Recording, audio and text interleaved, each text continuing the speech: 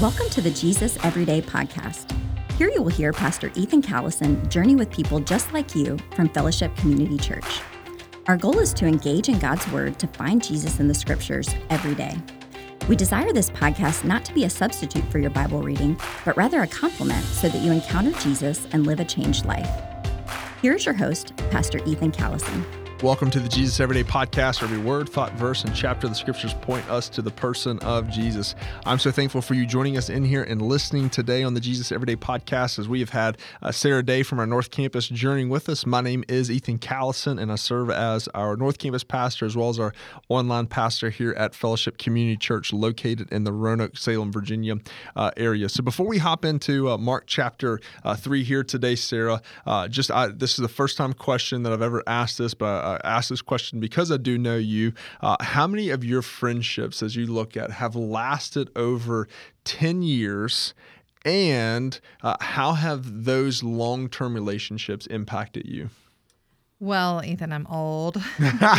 So No, that was not a question that's saying you're old. You basically say you're old, no. But all jokes aside, I am old, but I also have the gift of having a lot of really incredible friendships that are longer than 10 years. And when I started trying to count with the word how many, I was like, I'm not going to count. I'm just going to sort of share about a couple of them. But I have a local friend that when I was doing the math, it really made me feel old, that I've been friends with for over 20 years. Mm-hmm. And she actually just went through back-to-back treatments for ovarian cancer. And when I look back at how our friendship started at literally, I think she was 13 and I was 15, our friendship started at Disciple Now conferences, and we were pranking boys' houses and doing ridiculous dares. And then now to see, like, literally over 20 years, I'm old, and see that just where our friendship has gone is just, now we're talking about cancer and chemo, and that's very different than pranking boys' houses. Mm-hmm. I also went to JMU. I do bleed purple and gold. Go Dukes. Sorry, I might have vomited a little bit. I know. There's no rivalry here between LU and JMU. But when I went to JMU, I had grown up in the church, but I met a group of girls that became my small group, and they really showed me what having a relationship with Jesus was. And so I still am friends with all these girls, and a lot of people know them as the WOW girls because we now go on women's only weekends. And, when we came to each other's weddings, it was like, oh, there's the WOW girls. There's the, like we kind of, all of our families knew them from college and that kind of thing. And so now we're in very different seasons of life, but because they showed me who Jesus, the relationship was, that has carried us over the last 15 to 20 years. And then the last kind of, I feel like, group of friends, we haven't lived in Roanoke long enough for me to have Roanoke, like, core friends, but we lived in Lynchburg right after graduating from college, and I started teaching in public school, and I grew up with brothers. I don't know what sisters are, but the Lord so went ahead of me and prepared 2 other colleagues that I taught with first grade with, who loved Jesus. And it was hard moving to a new town. It was really hard being a teacher. And they loved Jesus, but also loved me at my highest, my lowest, and all the in between. And so it's like I have sisters now. But again, the common bond there is the relationship with Jesus. And I'm not saying that you can't have friends for a long time without Jesus in the picture. I definitely think you can, but I think that knowing Jesus and having friends that know Jesus takes you to a different just level of vulnerability and trust. And so the common thread, I feel like, between all these friendships is the friendships see the test of time because you're committed to show up over and over and over again, and you're committed in every season. Like, when I look back I've had friends for 20 plus years, and it's like, there are so many different seasons, but man, it really is crucial to show up and be there for every single one of them, whether you live 3 hours away or you're across town. it's a phone call away, and caring and being there really makes the friendship last. That's powerful. Even when you think of culturally, there's a book that was released a year ago by Barna called The Loneliness Epidemic. And that stats are showing that we live in the most quote unquote lonely and depressed time ever, but how crucial friendships are, which also tie in very well with today's text here in Mark. Didn't plan that at all. No, we didn't. The Holy Spirit just does incredible things like that. I love it. So in Mark chapter 3, what was the verse that the Holy Spirit revealed to you that you highlighted? You highlighted and wrote down. So there's a whole section that goes with the verse that I highlighted, which I'll explain in a second. But the verse that I highlighted was Mark 3:33. Who are my mother and my brothers? He, that's Jesus, asked. And then I continued into kind of verse 35. Whoever does God's will is my brother and sister and mother. So explain what's happening in this text here a little bit.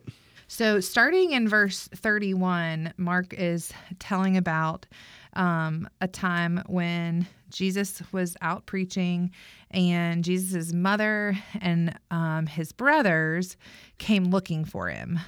His own family, I would say, was struggling to to really understand. They knew that he was the Messiah, but they thought he was going to be the Messiah in one specific area. But here he is all over the place, and so I kind of read this as Jesus' mother and brothers were coming to, hey, you're on some crazy pills right now. Let me get you and take you on back to Nazareth. And they showed up, and Jesus in verse 33 basically said, oh, who are my mothers and my brothers, which we could take as an insult to our genetic family, but I don't think that's what the Mark is meaning at all. Jesus instead emphasized that his family were those people that did the will of God in verse 35. And he loved his earthly family, but he was also emphasizing the connection of the kingdom's family over just genetics. That's good. Because I know that as a pastor, even my family has struggled with me moving away from home, and there's just that tension, and there's a lot there. And even in America, it's like, I think sometimes our generation, I'm going to put myself in, we are in the same generation, and obviously the same, quote unquote, cut from the same cloth when it comes to how our parents raised us, was this high view of high respect for parents. And there's that is a biblical thing. However, we see that we're to leave and cleave our parents and start our family anew. But anyway, as Jesus is doing this, I think I love in verse 34 when it says, here are my mother and brother. And I can only envision Jesus as this is biological mom and brothers. And the text says it could be sisters as well are there, that he almost opens his arm and points at his disciples that could have been hundreds at this point and said no, these people, these are my mothers. Well, brother. even in at church, it's even standing, among people and when you're worshiping, and it's hey, this is pretty cool. This is my spiritual family. It's very rarely do I worship with my own family because they're spread all over the place. But it's a cool thing to see the glimpse of heaven in a sense that it's oh, but even though your family's far away, you still have, a spiritual family, that the Lord is going to, it's going to surround you with. Yeah. So that opens us up into a little bit of next. What's some of the application principles that followers of Jesus can put into practice? Yeah. So I think we don't do this next little application enough. But I think one thing that I think we could do more of is say thank you. That all of us can at some point think of somebody who is a spiritual mother or a spiritual father or a brother or a sister that's been a part of our lives. And I think we just live in such a go, go, go mentality. And I feel after you attended a funeral or a celebration of life, we're more apt to oh, let me go tell these people how much they mean to me. And it's you never know when a simple text to somebody who has impacted your spiritual life in the timing of it, and if you're faithful, if the Lord brings them up to your mind, it's let me text such and such and say, hey, I really, really appreciate it. I know I don't talk to you every day. However, you really impacted my life in this way. And so I think just taking 2 minutes today to say, okay, who has the Lord put in my life that has blessed me? And let me tell them, because it's that whole thought of, oh, let me tell them how much of a blessing. And in turn, you're going to receive also the blessing of that, that it was. And I think also an application is to think of, who are you? If somebody has poured into you, who am I now pouring into?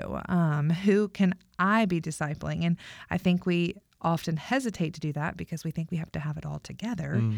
And actually, it's better to not be all together, because then we're more transparent of, oh, wait, you don't have it together? Oh, I don't have it together either. And I think that's one thing in motherhood that is becoming more of a talked about thing is we think, oh, because we've got to have our kids disciplined and they've got to respond with mannerly like things. And it's like, oh, wait, actually, your kitchen looks like that. Mine too. And it's becoming more accepted. But I think it's because we're meeting ourselves where we are versus feeling like we have to achieve something before discipling somebody. That's good. Good points there. You never know where the Holy Spirit has somebody, because he's giving you the inclination to reach out to so-and-so. Right. It's not you doing the work. It's Correct. the Holy Spirit working through. And he's wanting you, as we looked at a couple of days ago, is obey, obey, obey.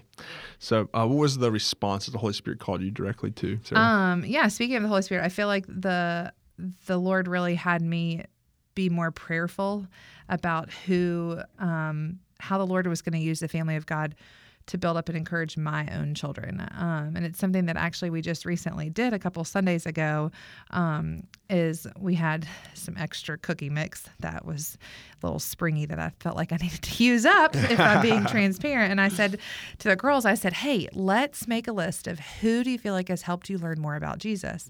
So we made our list and we made the cookies, and then we took them with us to church and to Bible study. And the girls were so excited to say, Happy Easter, and thank you for being, a leader and teaching me about Jesus.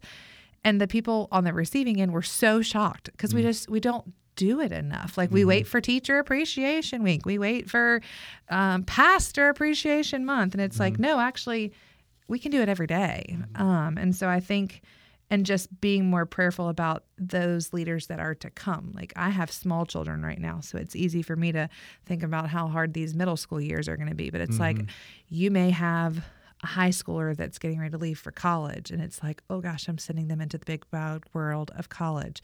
And it's like we can always be praying for the next season and who the Lord's going to provide to meet the needs of that season. Love it, Sarah. Well, thanks for joining us here today on the Jesus Everyday podcast.